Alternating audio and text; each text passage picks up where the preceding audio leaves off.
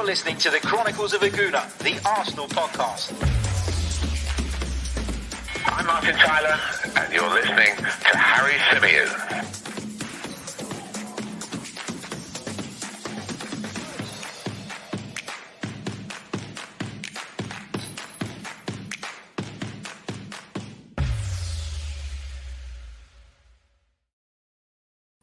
Hello and welcome back to the Chronicles of Aguna, the Arsenal podcast brought to you by 90 Min. As ever, I'm your host, Harry Symeou, and on this edition, we're continuing our build-up to Arsenal versus Crystal Palace in the Monday Night Football.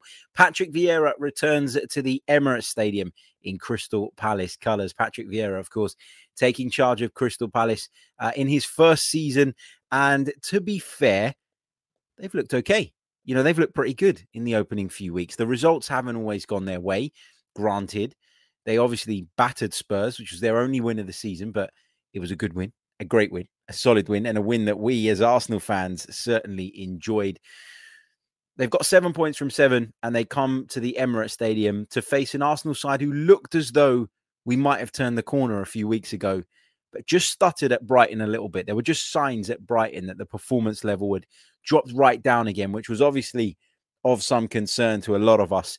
But on this edition, we're going to be really looking ahead to this one in a lot more detail. I'm going to be talking to you about the starting lineup. I'm going to be talking to you about how I think the game might go. I'll be explaining the starting lineup that I decide to pick. And bear in mind, it is the 11 that I would pick. And I'd love to hear from you guys in the chat as well, what you would do. We're also going to talk a little bit about some of the comments from Mikel Arteta's press conference yesterday, because there was a couple of interesting bits and pieces that we need to make sure that we touch on. And we'll be taking whatever you guys want to ask in the live chat box, as always. So let's say a big hello before we move on to those of you joining us in the live chat at the minute. Big hello to Steve, to Jashar, to Junior Gunner, to Creambone, and everybody else currently watching this show live. Big shout out to everybody who'll be watching or listening to this back later on as well. So it's Arsenal versus Crystal Palace, and Mikel Arteta faced the media yesterday ahead of this one. That's Thursday.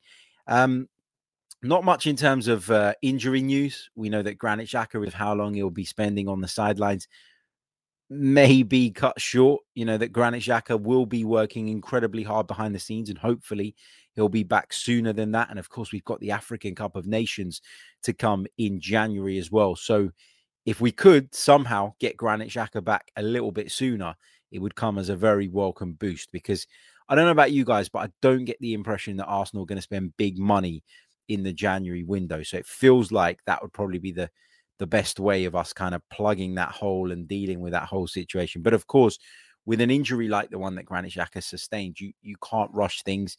Sometimes it takes players a bit of time to get back up to speed as well. And all of that needs to be taken into consideration. He was obviously asked about Patrick Vieira, who he paid tribute to, talked about him being an Arsenal legend, was asked about the fact that he won the Manager of the Month award. Mikel Arteta, that is, last month. He was very quick to say that that award is not personal. The Manager of the Month, I nearly said Man of the Match, the Manager of the Month award is for the entire team. He was also asked about those Thierry Henry comments that I went into a couple of days ago on the show. I was really not annoyed with Thierry Henry, or not frustrated with him, or not, angry towards him. I wasn't pissed off about it in any way, shape or form. But my view was very much that anything that comes from Thierry Henry now, with regards to the direction of travel in which the club are currently headed, needs to be taken with a pinch of salt, because there is, whether you want to admit it or not, there is a bit of a conflict of interest there. As somebody who is part of a group looking to take control of the club, it's in his benefit to drive the narrative that we are moving in the wrong direction. And look, we might be, only time is going to tell if these investments that Arsenal made in the summer and the decision to persist with Mikel Arteta proves to be the right one. But nobody can possibly know the answer to that right now. So for Thierry Henry to say something like that, yes, there's an element of truth to it. Yes, people are going to listen and are going to give his opinion the airtime because of who he is. But let's not forget that it's in his and Daniel Ek's interest that the fan base make as much noise as possible with regards to the ownership so that they feel as though selling is probably the best thing to do. Because right now the Kroenkes aren't budging, and they're not budging because they don't need to.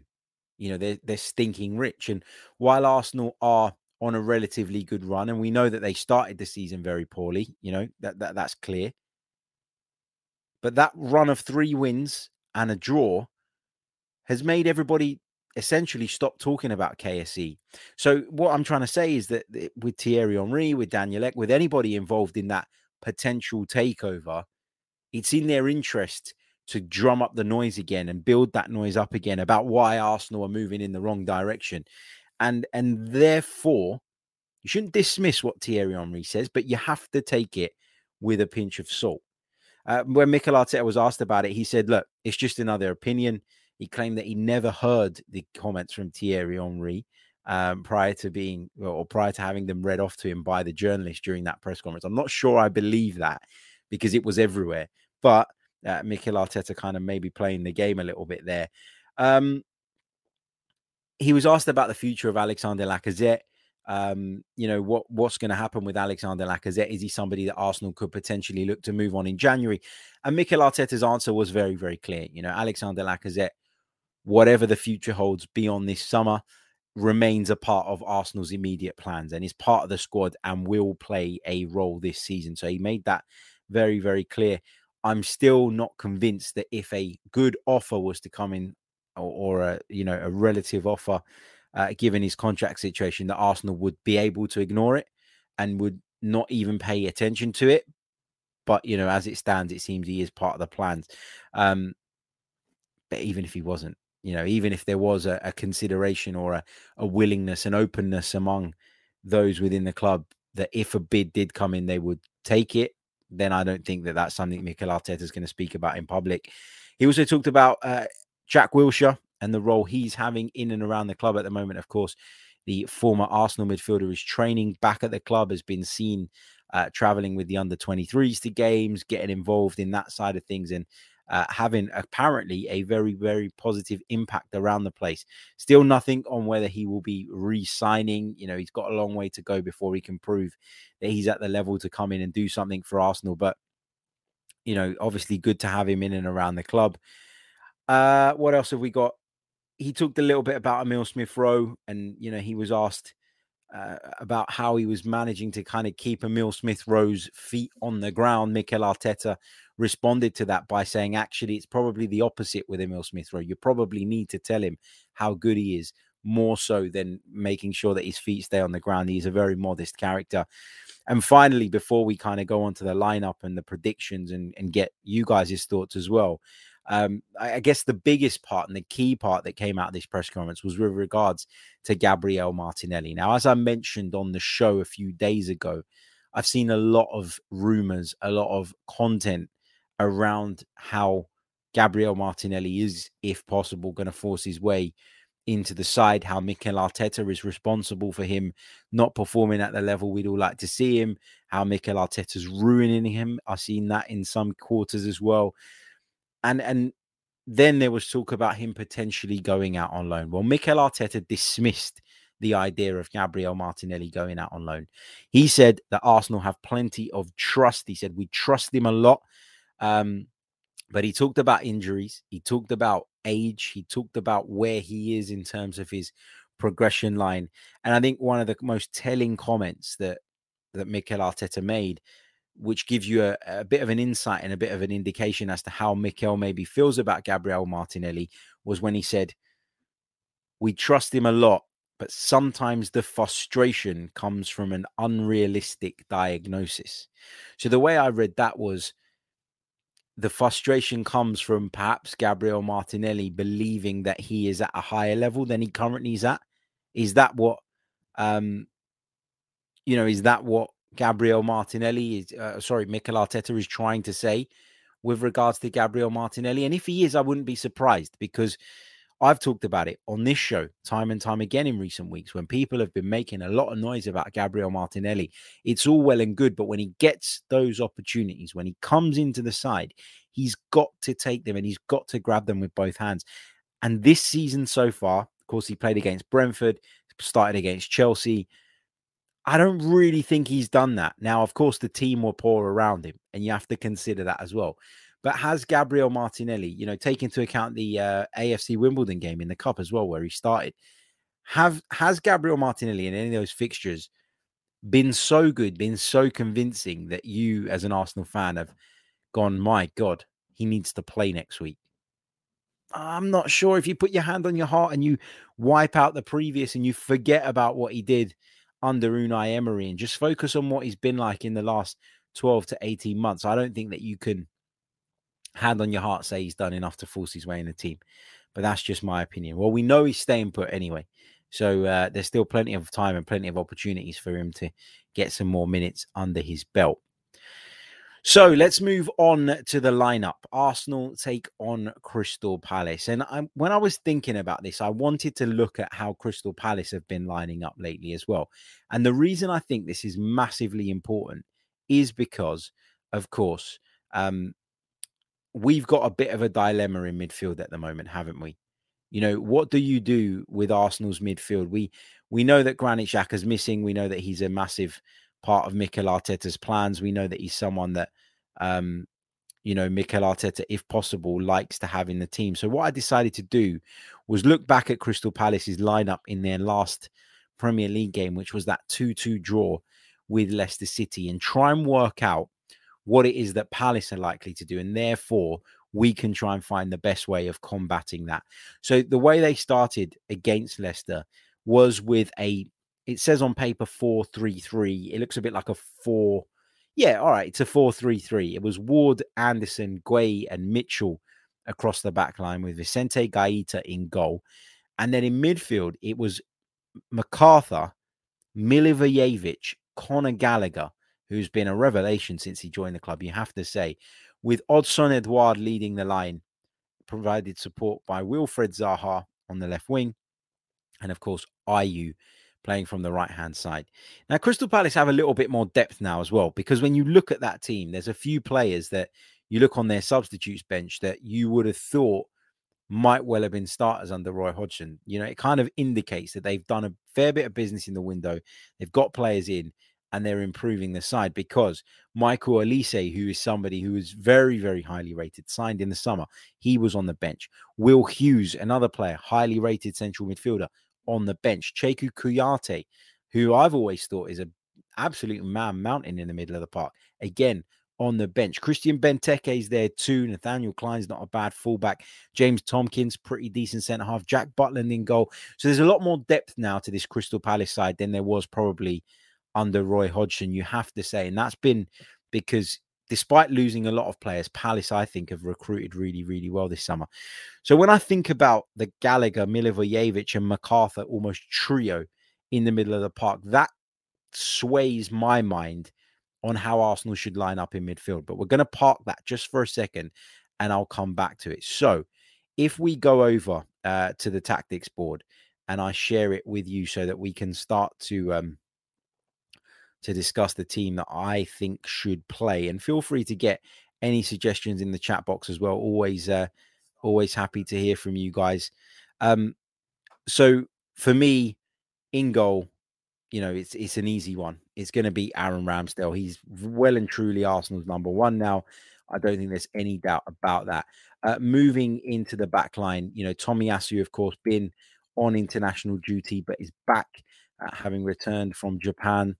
So Tomiyasu plays at right back for me. Ben White, the man who doesn't watch football, should play at right centre back alongside Gabriel. I think that partnership is really starting to develop.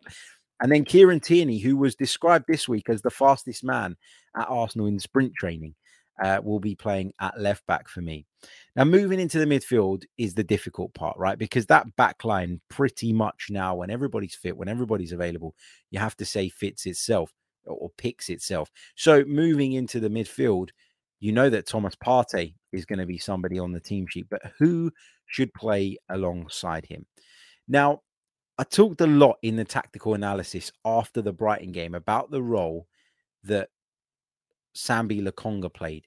And I felt that Sambi Lokonga was hung out to dry a little bit because you play a right-footed player on the left-hand side of the midfield. Naturally, as I highlighted on numerous occasions, he will pull slightly wider. Naturally, he's going to see Brighton coming forward with their wing-backs down the right-hand side the way they did so frequently and get sucked into going out wide to confront them, trying to protect his fullback. And what I felt that did was create too big a gap between Thomas Partey and Lokonga, meaning that Brighton could expose those spaces in between and get forward and get bodies forward, get numbers forward and cause us problems. So I think it's really, really important that out of possession, Arsenal can be quite compact, because this Crystal Palace side will play in a very different way, in my opinion, to the Crystal Palace sides we saw under Roy Hodgson. Will they be conservative at times? Of course they will. They're away at Arsenal, so that shouldn't come as any surprise. But I think they will play a lot more football. I think you will see Gueye and Anderson pushing further up the pitch, trying to step into that midfield, trying to play balls in between the lines and trying to be a lot more progressive than Crystal Palace maybe have been in years gone by. So what do we do to combat that? I think we need to press high up the pitch. I think we need to squeeze high up the pitch. I think for me, there's a few options. Obviously, Sambi Lokonga, would you play him? Would you go with perhaps Ainsley Maitland-Niles? Obviously, Mohamed El Neni is somebody that you could consider as well in the middle of the park if he's available. So I'm sitting there thinking about this and trying to work it out. Then the other option is, do you take Odegaard out of that more advanced position and drop him into a slightly deeper role and play something more like a 4-3-3? That might be the solution here. I'm not sure 100%, because the reservation I have is when you think about what Palace have at their disposal, Gallagher, MacArthur, Milivojevic, what do all of those players have that Martin Odegaard doesn't? They're very physical. And I just wonder if we were to vacate that midfield space too often, will we be leaving Thomas Partey with too much to do in terms of dealing with the physicality of those three players? And I think you probably are. I guess a lot of this depends on how you want to approach the match. And if you're Arsenal and you want to see, or if you're Mikel Arteta and you want to see Arsenal squeezing Crystal Palace right up the pitch, playing with that aggressive press that we've seen serve us well in recent times, but also sometimes just not work, then I think you need to go with the Odegaard that little bit deeper in alongside Partey, chuck Emile Smith-Rowe in at 10 and put Nicolas Pepe in one of the wide areas. But I don't think that Mikel Arteta is going to do that. I think he's probably going to stick with Lokonga. And I guess on the balance of things, when I consider it all, just because of that physicality that Palace possess in midfield, the Odegaard thing, I've talked myself out of it, or thought myself out of it during this podcast. It might be a bit of a risk. So I'm going to go with Lokonga alongside Partey. But as I say, when without the ball, he needs to be a hell of a lot closer to Thomas Partey than he was at Brighton, because I thought it was one of the big issues that we faced. Number 10, I'm going with Martin Odegaard. I know he had a stinker at Brighton. I think we can all agree on that. But I think overall, since returning to the club, he's looked very good, very lively. If we are going to press, as I've mentioned, he is a key figure in that. Therefore, he starts for me. From the right-hand side, I'm going to go with Bukayo Saka. From the left, I'm going to go with Emile Smith-Rowe. And through the middle, I'm going to go with Pierre-Emerick Aubameyang. But this wasn't easy. And when I say this, I mean the whole front three. Because I don't think that Saka or Smith-Rowe necessarily covered themselves in glory during that game at Brighton. Which means you could argue that Nicolas Pepe deserves a recall, deserves an opportunity to show what he can do. I didn't think that Emile Smith-Rowe was all that good at Brighton either. I mentioned Saka. I didn't think either of them were particularly good. Aubameyang wasn't very good either. And when Lacazette came on, okay, we didn't massively uplift in terms of our performance, but we did see some improved link-up play, some improved combination play, and better first touches, and more of a willingness to drop into those deeper spaces and then create those areas in which the wide forwards can run from outside to into. And that's a key part, when you're playing this way. I think it's really, really important. And I just want to kind of highlight it here. What Arsenal do like to do with the centre forward is for the centre forward to drop into this position here. Hopefully bring a couple of centre backs with him and then create those spaces for Emile Smith-Rowe and Saka to make those runs beyond him. I'm not sure Aubameyang is as good at doing that as Alexander Lacazette is, but of course Aubameyang carries plenty of threat of his own. So this is an interesting decision for Mikel. I don't expect him to drop Pierre-Emerick Aubameyang in favour of Alexander Lacazette. I think he's made it pretty clear in recent weeks who his number one centre forward is. But I think Lacazette could play a role in this game.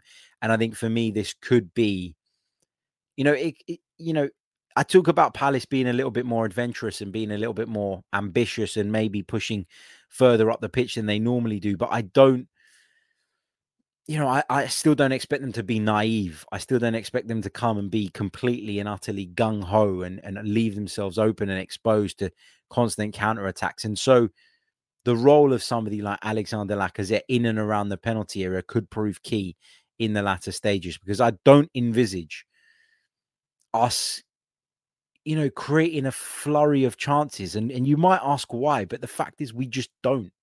We don't. We did against Norwich. I didn't think we created all that much against Tottenham outside of the goals. And we certainly didn't create much at Brighton. So there is a problem with chance creation in this Arsenal side. And sometimes you just need to change it up. Sometimes things need to be a little bit different. And so I wouldn't be surprised, as I say, if Lacazette plays some part, some role in the game. But I don't expect him to start. So just to kind of clarify, the team I'd select to face Crystal Palace on Monday night is as follows. Aaron Ramsdale in goal. Back four of Takahiro Tomiyasu, Ben White, Gabriel and Kieran Tierney. In midfield, I'd partner Sambi Lokonga alongside Thomas Partey, with Martin Odegaard playing just ahead of them. Saka from the right, Emile Smith-Rowe from the left, and Pierre-Emerick Aubameyang through the middle. So that's the side I would select. Let me know in the chat box if you've got anything different. What would you do? What would you change? Always willing to hear from you guys. So get involved. Let's see what you got to say. In terms of a prediction, and I don't really like doing predictions. I was on a really good run, actually. I think I got 2 or 3 weeks right in succession. And then we had a stinker at Brighton. So I'm going to go this time with and I've used this score a lot lately because I just feel like it's what we are at the moment. So I'm going to go with 1-0 to the Arsenal. That's going to be my prediction. Get your predictions in. Get anything in that you would do differently in terms of the team selection. Also, any questions that you might have for the last sort of 7-8 minutes of the show, make sure you get them into the chat box, and I'll work my way through as many of those as I possibly can. Just a quick reminder, if you haven't done so already and you are watching us live or watching this back on playback, please do hit that like button. It really, really helps the channel, helps the video, gets it out to as many people as possible. Also, subscribe to the channel if you are new. We'd love to have you on board. The more the merrier, I always say. But yeah, get involved. Let's see what some of you guys are saying. Omar says, how are you feeling after the debate earlier today? Yes, if you haven't checked out the previous episode, please do. We had a good old debate about the Ben White comments. And listen, look, a lot of people disagreed with me in the chat box, and that's absolutely fine. But I stick by what I said. I find it strange. I find it strange that Ben White doesn't watch football. I find it strange that Ben White had so little knowledge of Patrick Vieira. And again, as I said during that episode, while it doesn't bother me, doesn't piss me off, doesn't upset me, it's one of those things that as a footballer, by putting it out there, you're putting yourself at risk. Why are you putting yourself at risk? Well, because when, let's say, for example, Wilfred Zaha roasts you and puts one into the bottom corner, people will automatically say, well, Ben White should have dealt with that. And if he'd have watched more of Crystal Palace and more of Wilfred Zaha, maybe he'd have known that. And maybe he'd have prevented the goal. It's one of those things where your critics will stay silent at the time and insist there's nothing wrong with the comment. But they'll pick that comment up. They'll pop it in their back pocket, as I said earlier on. And when that opportunity presents itself to throw it back at you, they will do it. Let's see what else we've got from you guys in the chat. Omar says, same team as Brighton for me, to be honest, but Aubameyang needs to fix up on Monday, not having that Brighton performance. Creambone says, really feel this is a game for Pepe, as Palace will leave gaps at the back. Steve says, Oba can start, but if it's not working, I would like Arteta to be more ruthless with his subs and do it earlier. Interesting. What else have we got? As he says, El Neni instead of Partey. Instead of Partey? Wow. And Laka instead of Oba. Interesting. Ekene says Odegaard and Partey and Smith Rowe in the number 10 is what he would do in that midfield. Again, look, I haven't really got an issue with it, but I do feel like it's a little bit lightweight. And I think that Palace's superior physicality in there, in Milivojevic, in Gallagher, and in MacArthur could be a problem. I really do. But I wouldn't put it past Mikel doing this. And I actually think there's a good chance he does. So watch this space. Let's see what else you guys are saying. Junior Gunners says Scholes' comments on the overlap suggest we don't get much recognition or respect because we aren't a great side whilst we're a big club. Why do we still seek validation of the big boys? We're a mid-table time. Yeah, look, I haven't seen that overlap episode in full yet, but a lot of people have been talking about it, and I have seen a couple of clips from it. And look, we just got to keep our heads down and get on with our job. And I actually thought the argument made by the Arsenal fans about us being as big a club as Manchester United was quite embarrassing, bit cringe, because it's not true. We are a huge football club, but we're not the size of Manchester United. Let's be bloody honest. So yeah, I did find that a little bit cringe. Big hello to Saeed Abdullah. Welcome, my friend. I haven't seen you in here for a couple of days, so welcome. Hope you're good. Let's see what else we've got. Lots of you disagreeing with me on the Ben White thing again. I wish I never brought it up again, but Jay Duvia says Ronaldinho didn't like watching football. Batistuta didn't even like football. He just saw it as his profession. Ter Stegen doesn't like watching footy either. There are quite a few, mate. Yeah, but Jay, you're talking about brilliant talents. You're talking about Ronaldinho, one of the greatest ever. That's natural ability. That's talent. You don't need to study football and watch loads of football if you're that bloody good. Is Ben White at Ronaldinho's level? Is Ben White as good a centre-back as Gabriel Batistuta was as a striker? No. And that enthusiasm for the game, it does disappear at some point in your career. I've spoken to numerous ex-professionals who have said that to me, but it doesn't happen when you're 21, 22 years old. It happens later on in your career. Ter Stegen, good goalkeeper. Is Ben White as good a centre-back today as Ter Stegen is as a goalkeeper? And my point is these guys can afford, because they got to points in their career where they'd already commanded and earned the respect. Nobody's ever going to turn around now, looking back on Ronaldinho's career, and say, Ronaldinho, you weren't good enough because you didn't watch enough football. Because Ronaldinho's already proved it. Ronaldinho's already shown what an unbelievable player he is. Same as Gabriel Batistuta, but Ben White's not there yet. And that's why when you're in a position whereby you can be criticized, and he has been criticized already in his very short Arsenal career, putting out a comment like that, although I don't really give a shit what Ben White does in his spare time, I just think opens the door to criticism. You mark my words, the minute Ben White has a bad game, there will be a group of Arsenal fans that bring up those comments. And that's all my point ever was. Don't make it. Don't open yourself up to it. Don't put yourself in a position of difficulty if you don't have to. And I just feel that he's done that in maybe being too honest. Let's see what else we've got. Bonster says, I heard your podcast earlier, Harry. Is it a sign of the times that Palace fans are feeling positive about getting a result at the Emirates? Yeah. Great chat that with Harvey Jones from the Red and Blue site. Check that out. It was, I think it was released yesterday, that one. So you can catch that. Came out on Thursday. Really, really enjoyed it. Yeah, good stuff. Thank you. What else we got? Lots of people still talking about it. Forget the Ben White thing. We did a whole episode on it earlier on. If you want to hear my views on that, you can catch it there. What else have we got?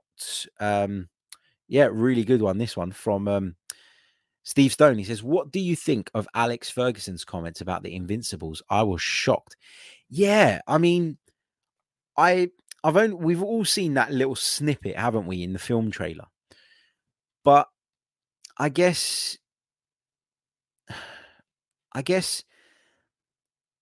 and look, this is a question that was put to me earlier on today, okay, by one of our loyal listeners. He's an author as well, and he's going to be on the show very, very soon, talking about his new book. Chris Pantelli, Chris Athanasi. Sorry, I'm getting my Chris's mixed up in the chat box. Made a really good point to me earlier on, and he said, "Where is it? Here we go. As an Arsenal fan, would you trade losing a game in the Invincible season to win the Champions League in 2006? Answer this question for me in the chat box. Would you trade losing one game in the Invincible season for the 2006 Champions League trophy? Fire away in the chat box. I'm really interested to gauge you guys' feelings on this.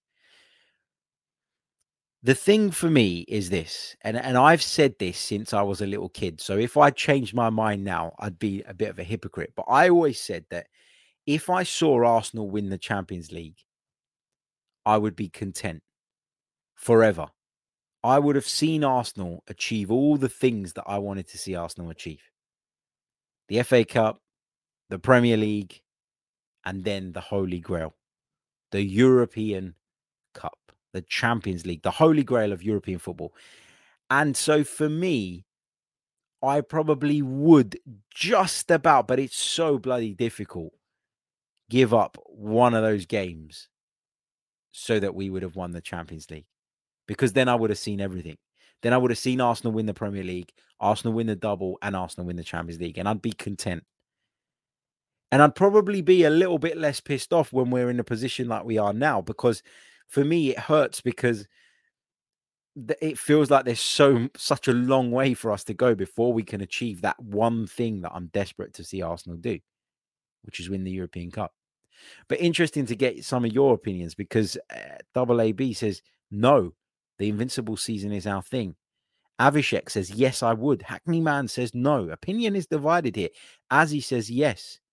Map says, no, because it's a mark of history. We've got no's, we've got yeses, we've got all sorts in the chat box. And it is a really good question, and one that sparks plenty of debate, as you can see already.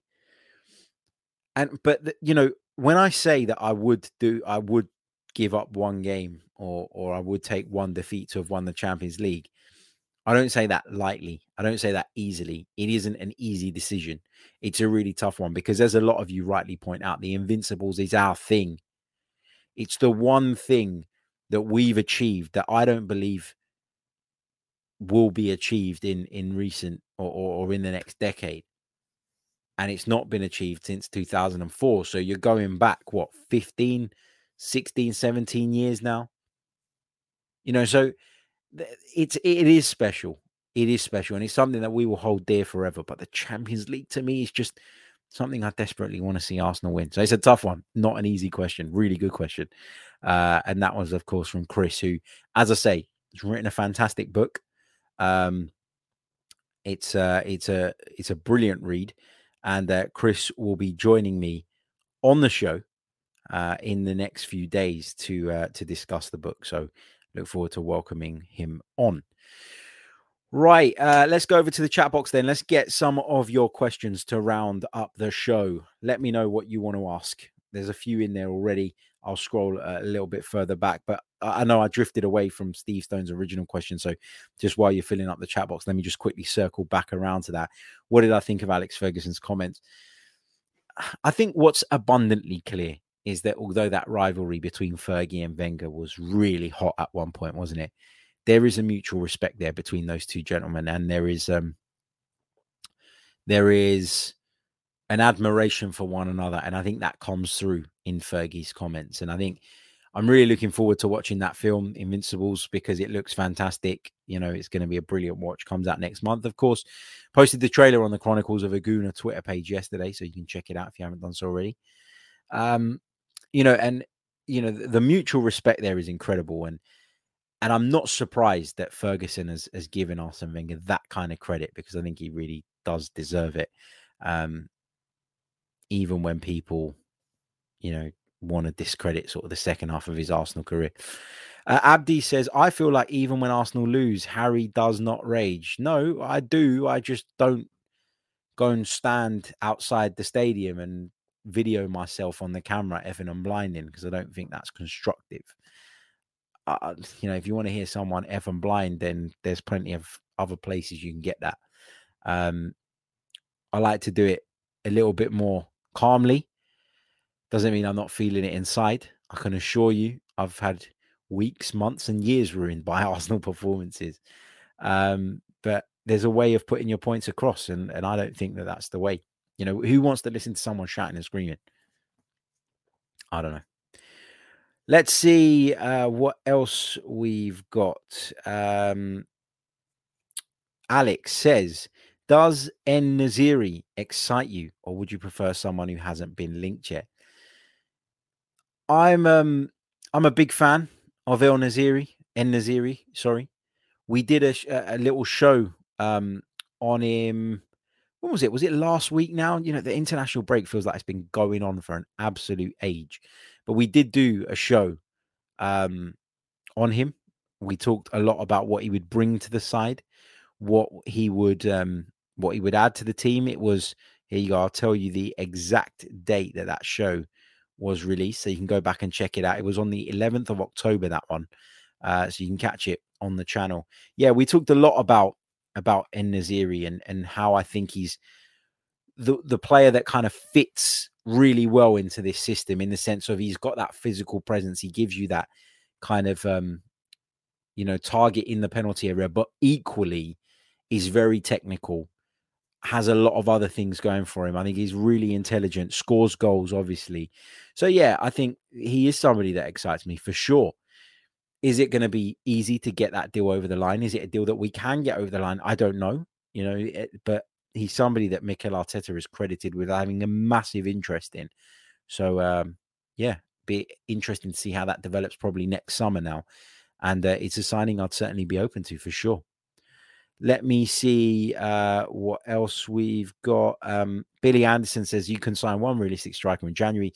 Who would it be? Mine is Defo Dominic Calvert-Lewin. See, mine is En-Nesyri. I think he's got a higher ceiling, and that's important for me. And I think it's important in terms of the way we're trying to build this team moving forward now. So, yeah. Right. I am going to take one more question from Hackney Man. He says, yes or no, will Arsenal ever establish an attractive style of play under Arteta? That's a difficult question to answer, my friend. It really, really is. I think for me, there's been a lot of Mikel Arteta enforcing pragmatism due to a lack of quality in certain areas. I do think that. I do think that a lot of the football that we've seen from Mikel Arteta's Arsenal so far is kind of half what he wants to do, but half of what he feels needs to be done. And I think you've seen Arsenal be negative in games where maybe we wouldn't have been in years gone by, but I think we've tightened up defensively as a result of that. The problem is that when Wenger and Emery were in charge, we never had any balance in terms of our attack massively outweighed our defense. And now we've still got no balance, but the scales have kind of tipped the other way. And now we're in a place where we actually do defend quite well, especially since our new kind of back line has emerged and started to, you know, gel together.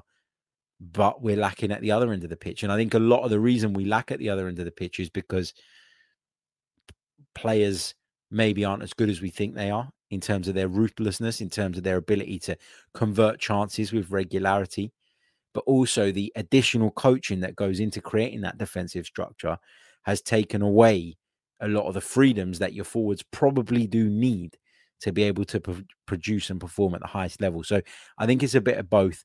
But I do think we can get there eventually, of course. Is it going to come soon enough is probably the better question. And that I'm not convinced of. Right, I am going to leave it there. I'm off out tonight. It's Friday night. I'm going to go have some sushi. And believe it or not, I have never in my life eaten sushi. Am I missing out? Let me know in the chat. And the reason I've never eaten sushi is because the idea of it, you know, people that don't know anything about sushi, like myself, when people say to you, oh, it's raw fish, it puts me off. It makes me not want to eat it. I've got to be honest. And as a result, the times where I've gone somewhere where there's been sushi, I've always been safe and got like noodles or something like that. But tonight, I have promised that I am going to dive into it, right into it. And yeah, give it a go. And I'll let you know how it goes on the next show. Right, I'm going to leave it there now. Hope you all enjoy your weekend. Bit of a strange one for us this weekend because, of course, we play on Monday night, which on the one hand is a good thing because Arsenal can't spoil our weekend, but it's a bad thing because we have to wait a few more days to see our boys back in action. But fingers crossed we can pick up all 3 points. Fingers crossed we can start to close the gap on the top 6. Until next time, take care of yourselves. Enjoy your Friday. Enjoy your Saturday. Enjoy your Sunday. I'll be back at some point over the weekend with another episode. Until then, take care of yourselves and stay safe. All the best. Goodbye.